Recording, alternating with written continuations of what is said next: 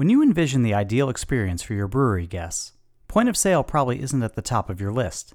It's the transactional finality to their visit. What you need is a point of service. Arrived is the first mobile, flexible, customizable point of service system built for craft breweries. It adapts and grows with you on-premise and online. Your staff will love the simplicity, your managers will love the world-class support team, and your guests will love that they can get the same delicious beer with the same amazing service from anywhere. Fall in love with your point of sale. Fall in love with Arrived.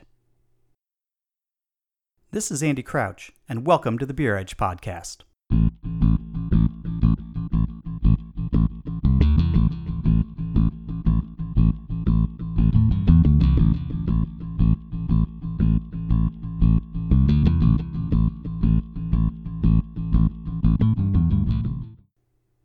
I first met Joey Redner a little over a decade ago on the first day that his new brewery, Cigar City Brewing, held its first tap event.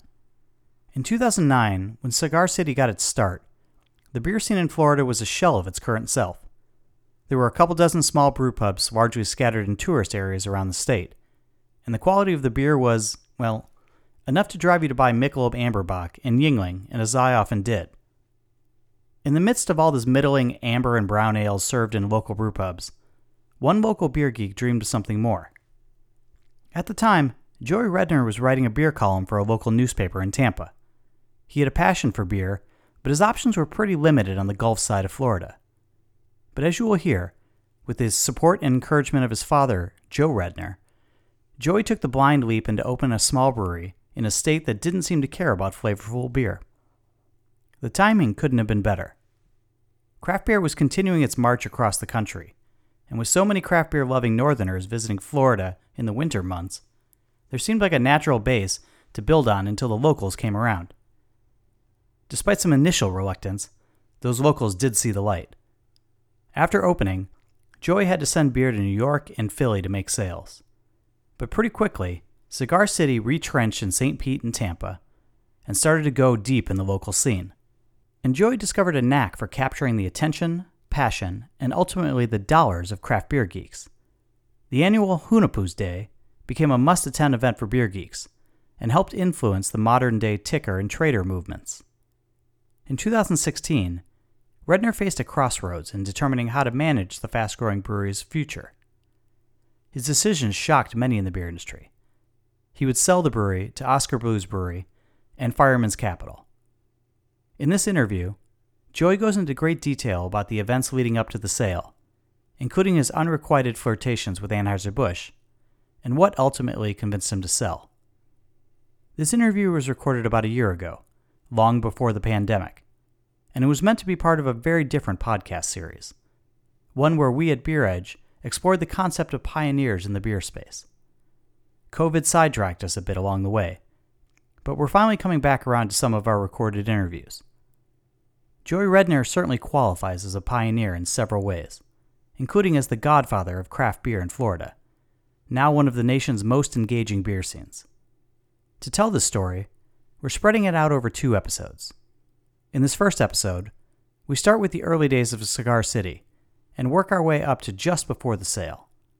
In the next episode, we'll talk in detail about the sale, how the brewery moved forward, and what the future holds for both Joey and Cigar City. Welcome back to the Beer Edge Podcast. It's been a while since you and I have seen each other. Yeah, I don't know exactly how long, but I know it has been. It's been a couple of years at least. Yeah. And you and I have known each other actually for quite some time. I actually was coming up here. I've been, my folks, as you know, have lived down in Sarasota, so I've tried to make time to come up here and explore the Tampa beer scene, and have for many, many years, back to when it was just Tampa Bay Brewing Company, and things have kind of progressed a lot since then. Yeah, if you're coming to visit us in the early days, it was definitely a same exact building, much different setup. We were in probably 10% of the building. We've grown to take over the whole thing. The tasting room has gone through a couple of iterations where it's actually in the brewery, and we got a fancy air-conditioned former office next door. And I thought that was pretty amazing when we upgraded to that. Then we ended up taking up I don't know, the rest of the office space that was there. And obviously, this is a podcast, so you can't see anything now, but we're going through a pretty big expansion. We're finally going to add a restaurant on site, which we'd never had. And just really, this is all in the original brewing area, which we called Brewhouse One. So there's been a lot of changes. I think the first time we met was actually, it might have been, maybe I'm wrong, the first tap event you guys ever did, it was at the Oldsmar Tap House. Oh yeah, gosh, yeah, that was really early days. We were still, our tasting room, such as it was really just a little roped off space in the brewery, literally across from the brew platform. Gosh, that was really early days. And I think at that event, you were pouring some interesting beers, and obviously there had been a lot of buzz, but at the time, I brought my dad with me on the trip, and your dad was there and your family was there, and so they got to talking. And then about a year later, I came back and I interviewed you for another magazine that I wrote for, and we sat in, sort of a newer part of a tasting room, or one that was in planning. And I know that my dad, while we were interviewing, it was two dads just sort of bonding over their sons and their professional activities. And your dad was just sort of beaming and sort of looked at the building and told my dad, one day he's gonna have all of this. He's gonna be using all of this. What were did you envision that was gonna be the case? He was pretty prescient, because that's exactly what happened. It's a question that you get a lot.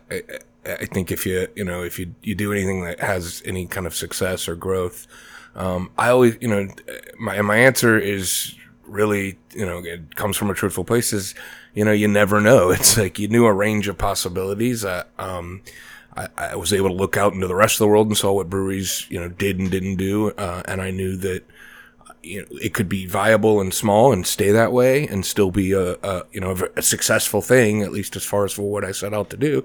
But I also knew that there were certainly breweries out there that had, been on that rocket ship growth.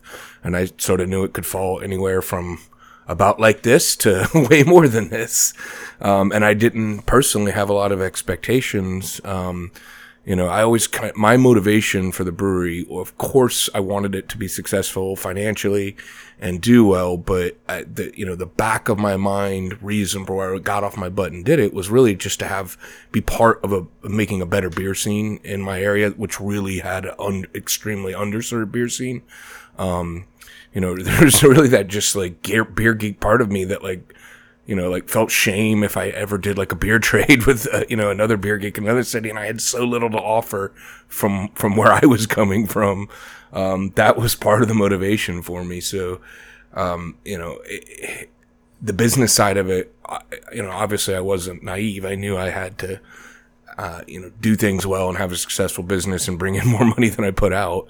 But when your motivation, some of it really does come from like a fan kind of place, you're more flexible about where it goes, And what was the state of the Tampa or even the Florida beer scene at that point? As you know, I've been coming down to Florida for a long time, visiting family, and I would come down as a beer geek and be excited if you could find Amberbach on tap at that point, or maybe even Yuengling. And back in the older days, Ybor City Gold and their Brown, which were great to have. But otherwise, you're right. It seemed pretty quiet. Yeah, it was bad. I mean, I guess if you wanted to frame it in hopeful terms, you could say it was nascent. It was young. I before I opened my brewery, I worked for Dunedin Brewery, doing sales, and they were really the only brewery in Florida, that, had a brewery on site that was doing some package that would leave the brewery, and they were doing it relatively large format. There was no 6-packs. They would do like 16-ounce bottles. That was pretty much it, and some draft. There was another brewery down in Miami, but they didn't have a brewery on site. They just contracted some beer, and then they really were only supposed to be selling it on premise. Nothing was supposed to leave, but a growler might get out here and there. And that was really it. I mean, when I opened Cigar City Brewing, I think there was maybe 30, 35 breweries in the entire, almost 20 million population state of Florida. and almost every one of them was a brew pub. So, you know, the experience of, you know, whatever was happening there beer wise, it stayed in those four walls. You weren't taking things out, because in those days, brew pubs could not give you a growler and send you any beer to go. You had to consume the beer there. So, you know, the experience kind of lived and died in those four walls. I think I used to keep track of this, so I'm not sure if this is 100% accurate, but last I checked, the Tampa Bay area has almost double the amount of breweries that the entire state did when I started Cigar City Brewing. I mean, the growth here is incredible, and you see it just up and down the coast from the Panhandle all the way down to Miami. It's just it went from being kind of bud country, you know, and obviously it still has quite a bit of dominance there, to being something a lot more active, a lot more interesting. Yeah, you know, I think there was definitely a lot of pent up demand. Florida certainly, you know, it got started a little later, but it definitely followed the arc of what you saw in other states. But I think here you might even have had more pent up demand, because here, just, you know, the demographic skews very differently than in most states. Most states, you know, the people that live there are the people that live there. Here, a lot of the people that live here are not the people that grew up here. They came from other places, and they're bringing those traditions with them. You know, so if they were maybe moving here from a place that didn't have much of a craft beer scene, then they probably had no issues. But you get a lot of people moving from states, you know, Pennsylvania being a big one, New Jersey being right next to Pennsylvania, where there was a craft beer tradition, and they wanted it. You know, it was part of what they had before they came here. And so when you start looking at those demographics, there was a lot of pent up demand. They were ready for other, you know, beer style offerings. And, you know, and honestly, those were the people that kind of, I think, very early latched onto us, even more so than a lot of the native Floridians, which I am. But I think that helped, like a state like Florida, whereas there's other large states, or pockets, where maybe it didn't happen as quickly.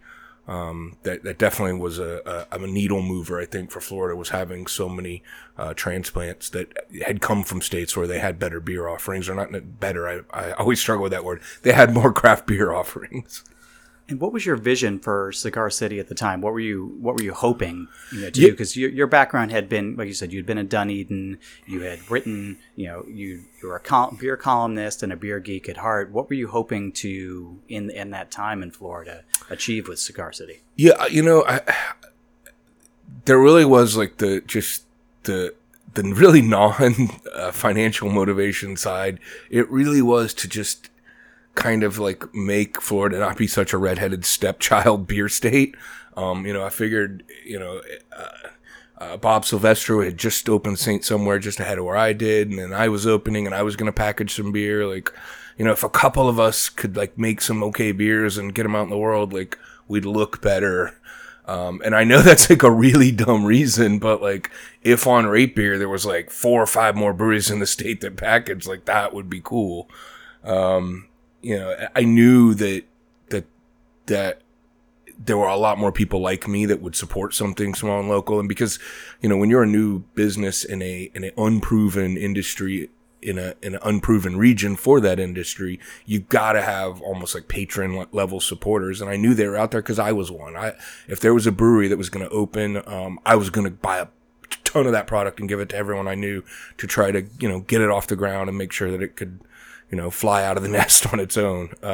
So I knew that there were people out there that would support it, you know, at the just like above and beyond level, but you still got to get to the next steps. You've got to have people that just casually will buy the product. And that's kind of what I hoped for Cigar City, was that, it would kind of become just like, that's a local brewery for, you know, it's Tampa local brewery. And, you know, we'd be on, places, you know, that just wanted to carry, you know, beer. Maybe that was from that area that not necessarily were beer geeks trying to be patrons. They just were like, oh, that's a local beer, let's carry it.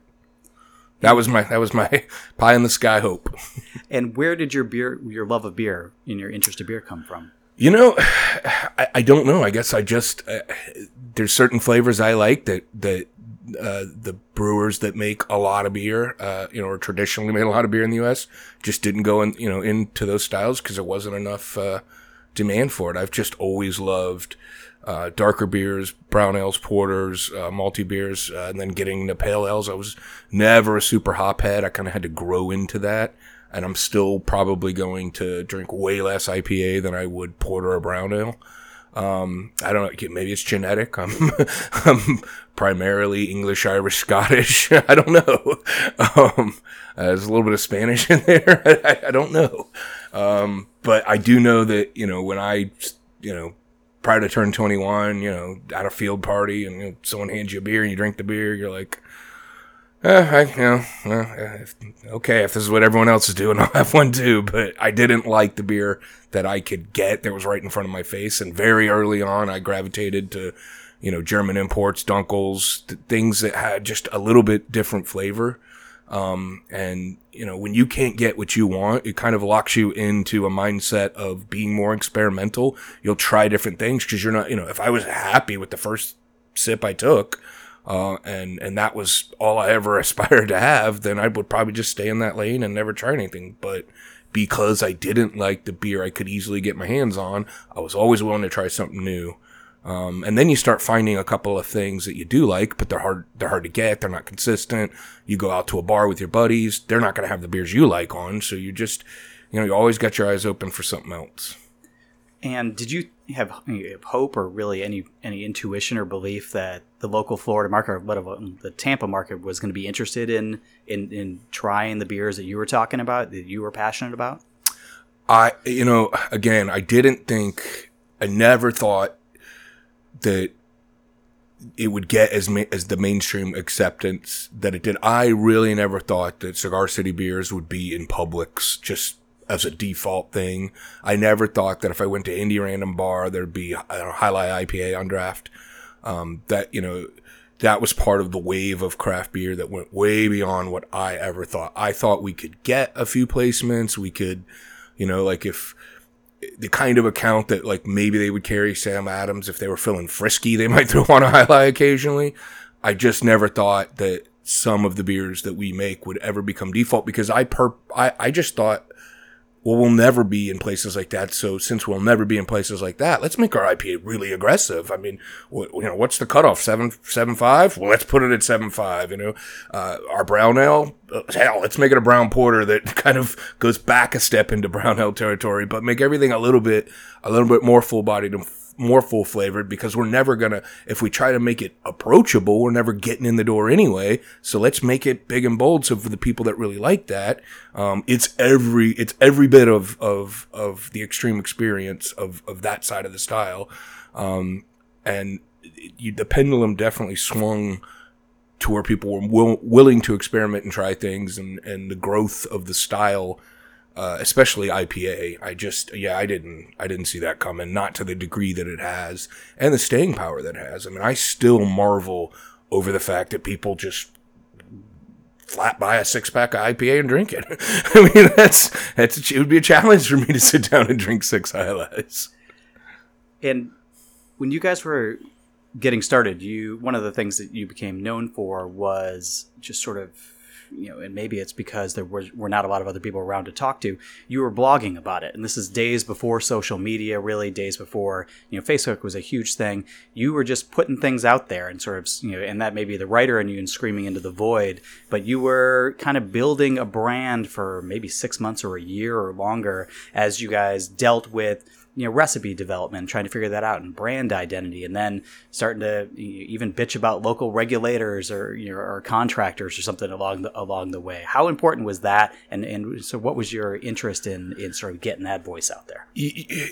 I think, part of it was definitely sort of my, the writer beer geek side of it. I'm like, document it. You're doing some unique things. And some of it was not having a blueprint. There just wasn't a lot of other breweries. I worked at Dunedin. I could talk to them, but the production side of things, was pretty much set in stone. It was coasting. Like, I wasn't around for how they set the brewery up. I could ask questions, but there was just a lot I didn't know because we were in an industry in Tampa that was just, it was virtually non-existent. There was a couple of breweries had got set up, but they'd all got set up years before I was trying to open mine. So I just didn't have a lot of resources. And I figured, some of this stuff I'm going to do and mess up will be of interest to other people who may want to do it. And remember, I wanted other people to do it. I wanted there to be other breweries. I wanted there to be, a beer scene that the beer geek side of me could be proud of. Also, I certainly wanted to do it right, but I didn't have a lot of resources. So I just figured, I'll talk about it. And I knew that it certainly couldn't hurt, for other people that were interested in doing it, but were like me just before I actually pulled the trigger and did it, that it would drum up interest, like, oh, this guy's opening a brewery, and oh my God, look what he did. What an idiot. I'm not going to do that. I'm not going to make that mistake. It seemed completely natural. It never even occurred to me that you wouldn't do it, or that like, oh, it may make you look bad, like you didn't know what you were doing. I thought it was pretty manifest that I didn't know what I was doing, and I was figuring it out anyway. We talked a little bit about your dad and sort of his predictions for the future. Does entrepreneurship run in your family? Is that where you got some influence? Yeah, I mean, my dad has been a serial entrepreneur. He's always, he's always been, either whether it's him launching something or someone else does it and he comes in and will buy in, invest, but then be an active guider of it. I guess because I find myself, I've always kind of gravitated that way. Rather, I tried to work other people. It's definitely not my best skill set. I can do it, for a while, but yeah, I am always thinking about, like, I think for me, it's more like, well, what else isn't there? I guess dissatisfaction and being an entrepreneur maybe go hand in hand, because I am always looking for, I can't drive in my neighborhood without thinking, well, what do we need? What isn't here that would fit in perfectly? And then maybe that's where it comes from me. I don't know. It's a tricky thing to say, but it's certainly in the family. I can't deny that. And he was an active investor in you early on. Was that your thought? Was that I'd like to partner with my dad on this project as opposed to trying to go out? No, honestly, I wasn't. It was one of those things where I just thought he thought it was a ridiculous idea, and everyone around him thought it was a ridiculous idea. And I was doing it anyway. I was going to start even smaller.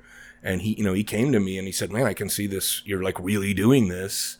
I'm willing to loan you the money." And he really did not force his way in. He offered to leave it as a flat loan. You could pay it back. And it's, as it started having success, I could have easily paid him back. But, I was so, he shouldn't have invested money with me because there was no track record that this was going to work. And so I wanted to reward him and say, look, I'll convert it to equity. As opposed to just a loan, because you had faith in me and like literally no one else did. Certainly he's my dad, so that had to be a big reason why he did it, but it was not an insignificant amount of money. And I know a lot of people were in his ear telling him that, no one's going to buy beer out of some garage. Like, what are you doing? You're wasting your money. So I was, to this day, I'm still like, I don't know why he did it. It's not like, I had this proven track record of entrepreneurial success. And so for me, it was, it was very easy to say, good on you, man. Cause you saw something, when no one else did, when I wasn't even sure I'd seen it yet. So yeah, he definitely did not like, he didn't make it a situation where, oh yeah, let's do this together. He was letting me choose. You want me in, I'm in. You just want to make it a loan and pay me back, I'm going my merry way.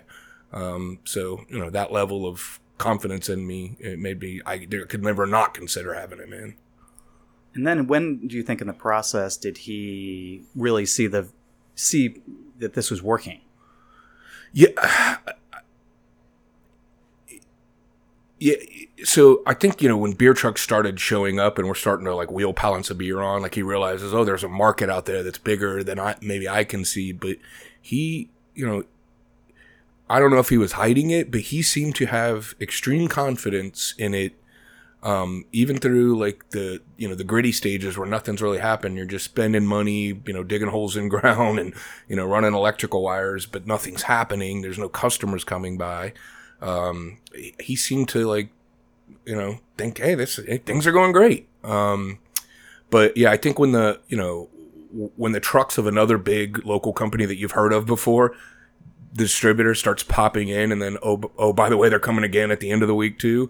You start to see like, okay, there's really a marketplace out there. I may not see it. I don't know what it looks like, but it clearly exists because those guys aren't going to waste their time sending trucks over unless they can make a dime off of it. And I think that's when he and really got, so you have to understand, I started Cigar City Brewing sort of in this empty little bay at the end of a building that he owned, where he runs all his other businesses that are successful.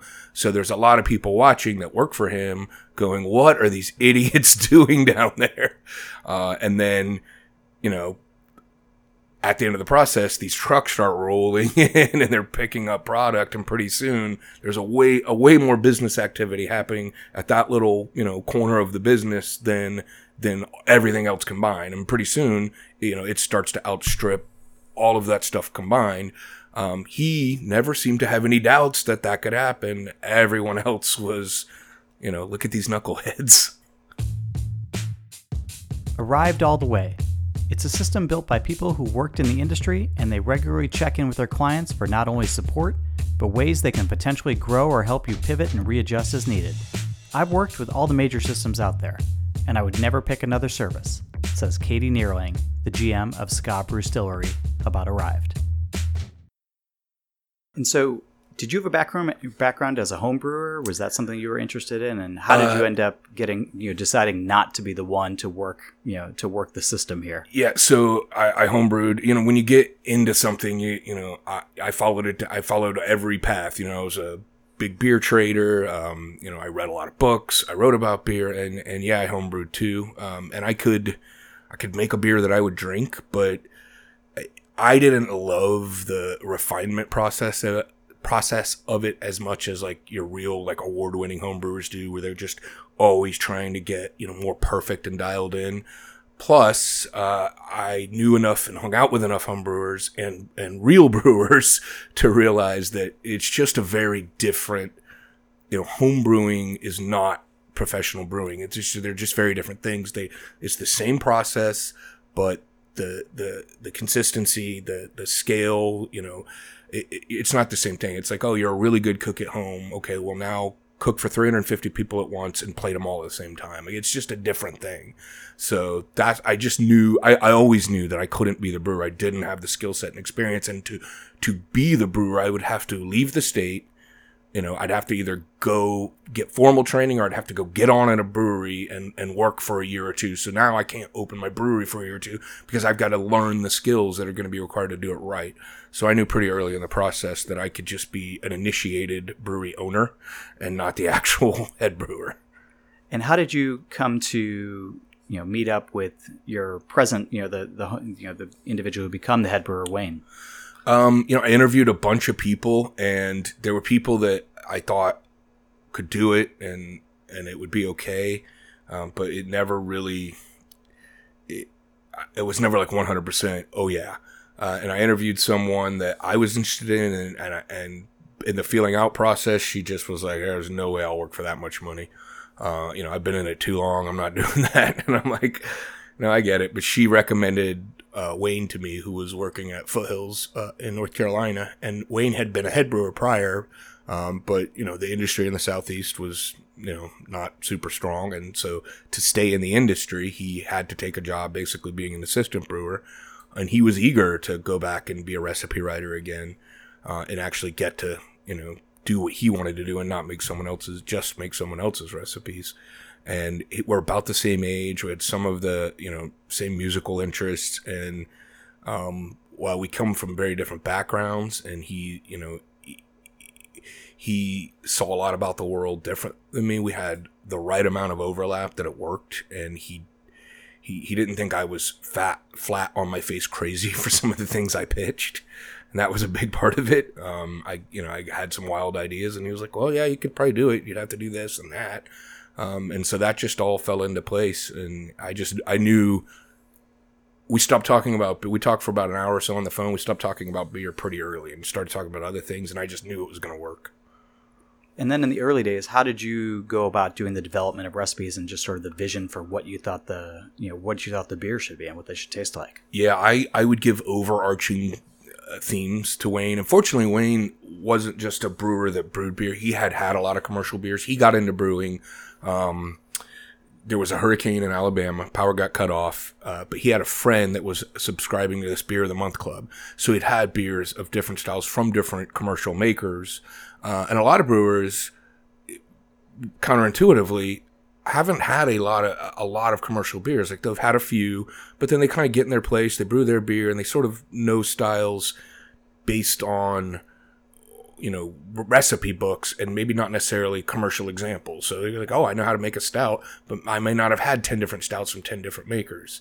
Wayne had the experience of that we could communicate, like, well, I'd want it to be a little like Two-Hearted, but with like elements of X. I could give him commercial examples and he knew what I was talking about. So that's how a lot of it came about to be. I was like, well, let's split the difference between this and that commercial example. Let's make this a little more like that. And we could have that conversation, and there was no gaps in his understanding of what I was saying. Fortunately, I could also get him the commercial example, but if you didn't have some touchstones for that, you'd be ordering beer, for a month before any beer was actually getting written. So that was a big part of it. He also had a lot of his own ideas that I thought were great. So I could imagine, I think on my end too, if he explained something to me, I could imagine what it would taste like and what he was talking about. And fortunately, he had his homebrew kit still, so it was very quick and easy for us to pilot things. In fact, I suspect that at that Oldsmar Tap House launch, that was the first out of the walls here event we'd ever done. I wouldn't be surprised if a third or more of the beer was actually brewed on his homebrew kit, because we were just getting fired up on the main brewery here. And so how does a product, or how does an event in a series like Hunahpu develop? Where did the idea and the genesis of that come from? So the beer that would become Hunahpu, Wayne had that idea in his pocket before I ever hired him. He actually pitched, that was one of the beers we talked about, I believe, on the phone the first time. I think he pitched that idea for what Hunahpu would become to the brewer he was working at, and they thought it was crazy and weren't interested. And I thought it was amazing. I think he told me that idea, and I was like, oh my God, that would be so good. Like, we have to do that. So I think that got piloted pretty early. It might have been like Maduro, Jai Alai, Hunahpu. I'm not sure. But it was one of the Wayne would remember. He's got a great memory for that stuff. But it was an early idea that early got test brewed. And he had that idea before he ever came here. That was just something that was in his head. And then how does the event and the whole day and all the pomp and circumstance around it develop? It kind of just grew naturally. Like, we piloted it. I don't remember where it went first. I want to say maybe the Atlanta Cascal Fest, the first pilot where we sent it to that. And I think I won. I don't know if it was a category overall. I don't remember. Our doors weren't open yet. But I think people up there had it. And then, people here had tried it, like if they just come by the brewery and let them try it. And so it just, if it had been another beer that people, started to show a ton of interest in, and then we were said, hey, we're going to make some of this, then it would have been that beer that maybe we said, okay, well, we'll do a little thing around it. But Hunahpu was the one that people glommed onto. And when we first made it, the first Hunahpu day was, it was maybe a couple hundred people all day. And you could still buy the beer a week later. It wasn't what it became. So, it wasn't, if there was a way that, you could create that by just creating it, it would probably happen a lot more often, but it just grew. It was enough of a beer that was interesting. There was a tradition of big Imperial Stout releases. So, maybe when we made ours, everyone said, okay, well, that can be that. And it just happened. If no one would have gave a shit, then it wouldn't have happened. So, enough people cared to go, okay, I want that because, those big release beers, it tends to become because, it hopes that you can lay them down. You don't have to drink them right away. But those are sharing beers, and those are the beers that people go, oh, that's really interesting. I want to get that. I'm going to share it with my group of friends who are into that. Those boxes have to be checkable, I think, for a beer to kind of get that treatment. It definitely has to. I think it has to be the kind of beer too that it's kind of a bitch to make that beer, especially to make a lot of it.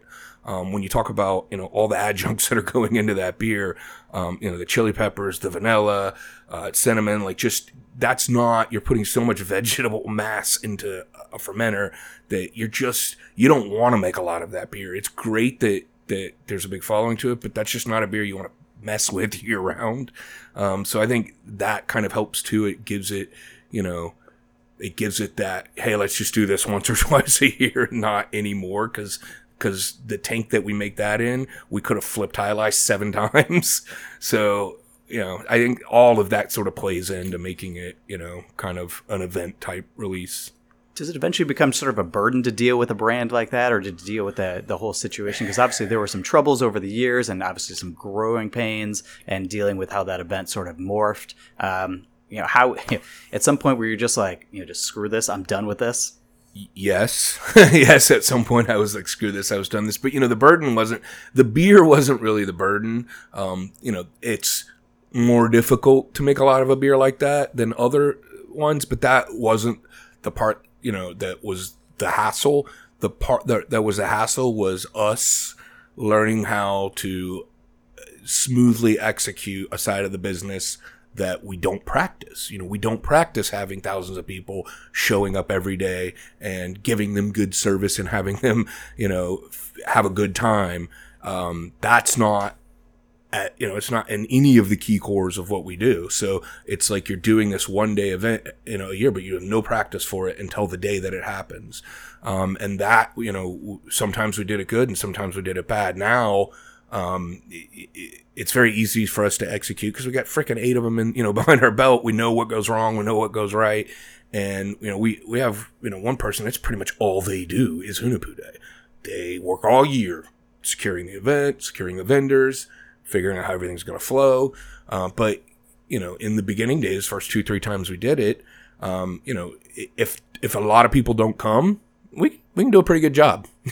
But when a lot of people come, it becomes much more of a challenge. And I think that was where it became a burden, not the beer, and not even the one day event of it. It's just the raw number of people, the popularity, of beer events and people wanting to go to them was, cause, I'd been to beer releases and none of them were like what ours started to become like,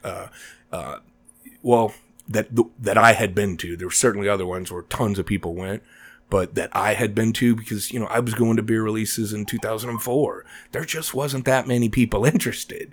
But 10 years later, it grew and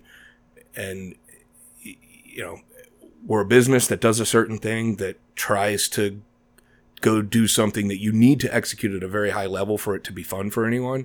And we had no practice doing it. And we couldn't even really hire someone to do it because it's sort of this ephemeral thing of like, it's, you go to a catering or a planning or an event company and tell them, oh, I'm doing a beer fest. They don't really know what you mean. They think, people are going to be wearing pretzel necklaces and, holding German beer steins. They don't really understand what you mean. So yeah, that was a challenge. And sort of what was your reaction when you first started seeing it morph and you're starting to see people parking in the local Home Depot parking lot and lines going around the block and starting to realize, oh, this is not what we initially had. And so what is your reaction to sort of that whole culture of rarity that kind of built up? Because you were one of the earlier ones to do this. I mean, there's obviously Three Floyds and others who were doing events around that same time, but this was one of the early ones. Yeah, it's like you're proud. It's cool that a lot of people want it, but I personally just always had a very mentality. I hesitate to say like, a sense of like entitlement, because I don't think it's pervasive, but I think there was just I think it started, we looked at it as a commodity, and there was an element of people that kind of were getting into that rarity side of the culture that never had any struggle. And so, I mean, I had gone to beer releases personally, me, myself, and didn't get any because it sold out. And I just always looked at that as part of the fun of it, is like, oh, well, maybe next year, or maybe I can trade someone and get some, or maybe I'll be at a beer tasting and get to try some. I never thought of it as like, well, God damn it, I came, I have to get some. Like the chase was fun, not the fact that I couldn't just easily get it is what made it interesting. I think there was maybe some people that they saw it as a commodity, and and anytime the stakes are up, or maybe, hey, you're going down there, right? Well, here, 10 friends each give you money, and now you personally are upset because you didn't get it, but also you've upset your 10 friends who gave you money to mule some back for them. So I think the stakes just got higher. And me not really understanding maybe where every individual motivation came from made me not realize, the stakes.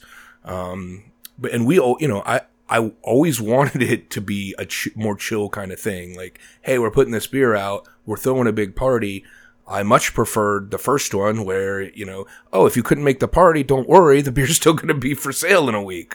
But then, when that many people want something and the pool starts to become greater and it isn't going to be left over for those who don't want to deal with that crazy crowd day.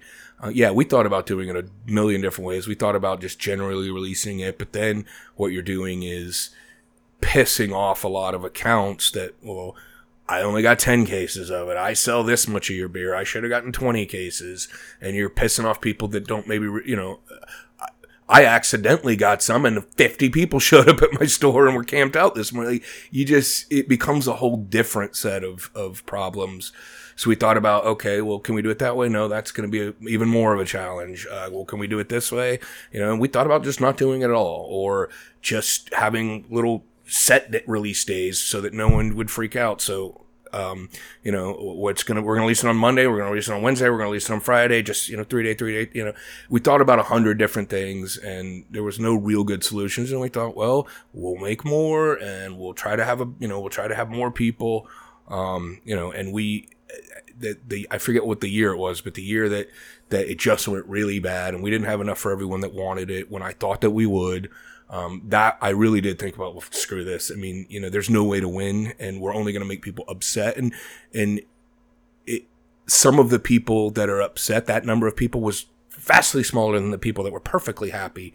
But it's in my nature to focus on what's wrong, not what's right, and if it's wrong enough consistently enough, I'd be like, well, we're not doing this well. We should stop doing this.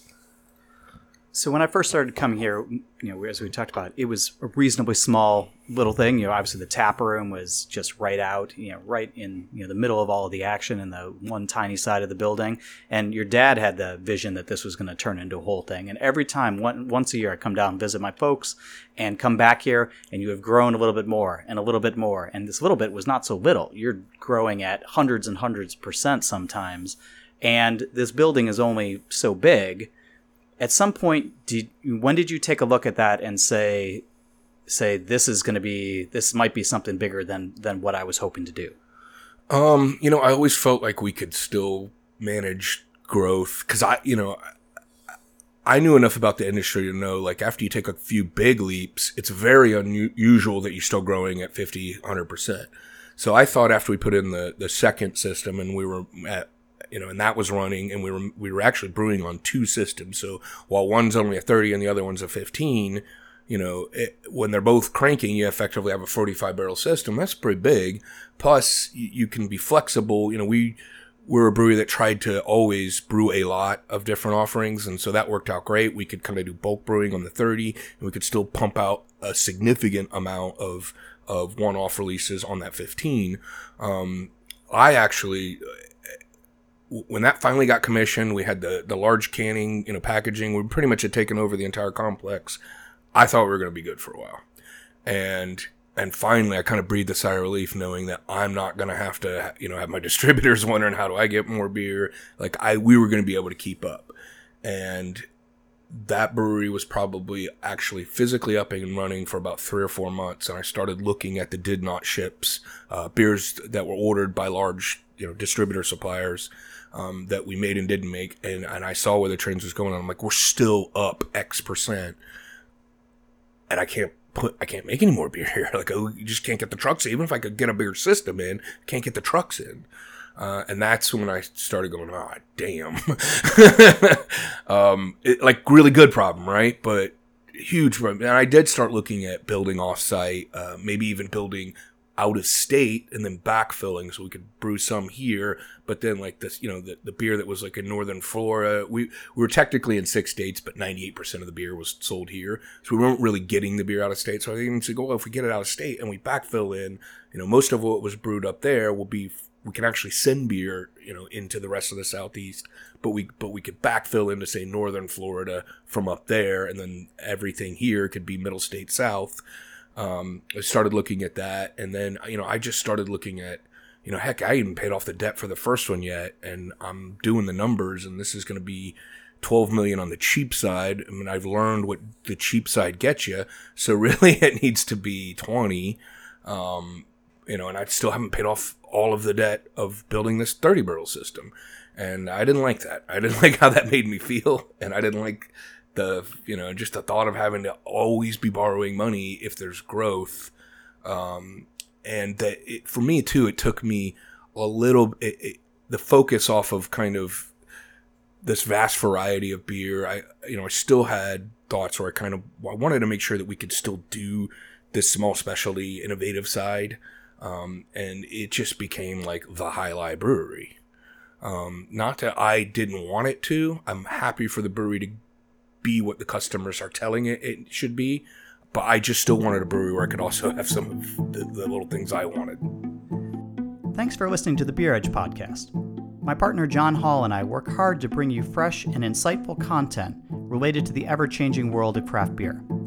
We're passionate about beer and independent journalism. If you're interested in supporting Beer Edge, visit our website, beeredge.com, which is updated regularly with new content, interviews, and articles. Please also consider leaving us a review on Apple Podcasts or wherever you get your episodes. You can also subscribe to the Beer Edge newsletter on our website. Is there anyone you think that we should be talking to? Please drop us a line at andy@beeredge.com with your thoughts. Thanks for your support.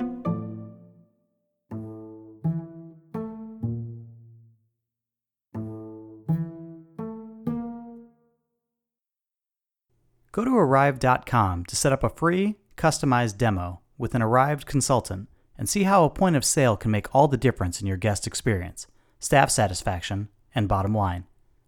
Chances are, a switch to Arrive will save you time, money, and a whole lot of headaches.